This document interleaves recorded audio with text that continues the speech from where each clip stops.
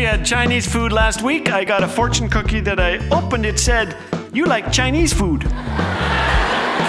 Thanks for joining us today. You're listening to Laugh Again with Phil Callaway. If you need a laugh today, take a child by the hand and go out for a walk. Make sure it's your child. This is very important.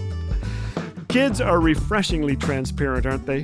One little guy named Dylan wrote his grandparents, "Dear Grandma and Grandpa, thanks for what you got me. P.S. I forgot what you got me." A little girl wrote, "Dear Uncle Brian, I hope you have a good birthday. I love you, Uncle Brian. How are you? Have you heard of Satan? He makes you do bad things. Love, Rebecca." Kids. A grandson sent this thoughtful note to his sick grandpa. "I'm sorry you're about to die. Love, Mitchell." Well, kids just kind of say it, don't they?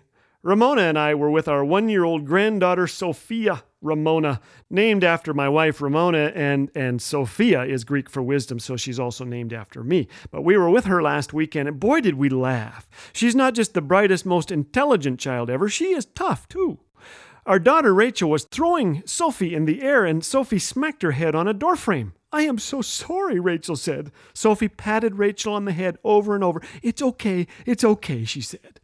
Sophie then climbed into her pink plastic car, pushed it around in circles until the car tipped over. She sprawled out, and this little plastic car fell on top of her. She groaned in her tiny 1-year-old voice, "Help!" Her snoozing father leapt to her aid and lifted the car off his daughter. We were horrified, but Sophie cracked a big grin and toddled off. Soon she's going to be texting, I'm sure. I'll keep you posted about further developments.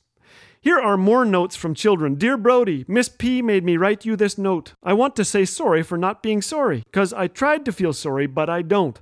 Liam." Liam's honesty reminds me of the little kid in Three Amigos who asks Chevy Chase, "May I have your watch when you are dead?" Here's a note from a mother to her son. "Dear Julian, have a great day. Love, Mom." Underneath his mother's words in big letters, Julian wrote, "I will not." And Anissa wrote, "Dear Tooth Fairy, I lost my tooth on 23rd of October. It is now 12th of November. I lost my tooth in pizza. You owe me $1.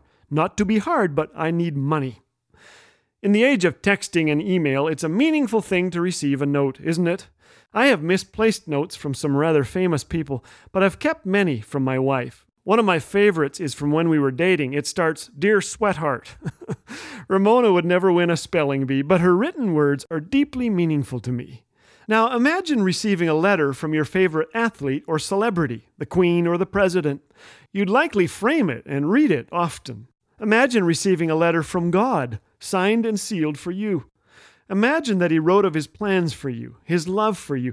You'd read it and reread it, wouldn't you?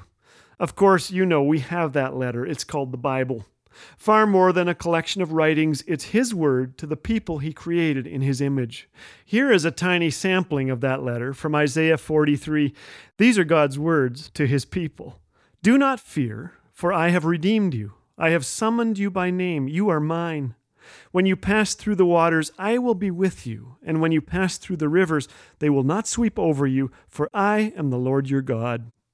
If you find yourself crying help, like Sophie, if you feel lost and alone today, know that He cares. Make time to open His letter to you and read. It will provide peace and direction. It will nourish, strengthen, and feed you. Which reminds me of the note a little boy named Brendan wrote to his mother one day. It said this, "Thank you, Mom, for making me food, so I don't die."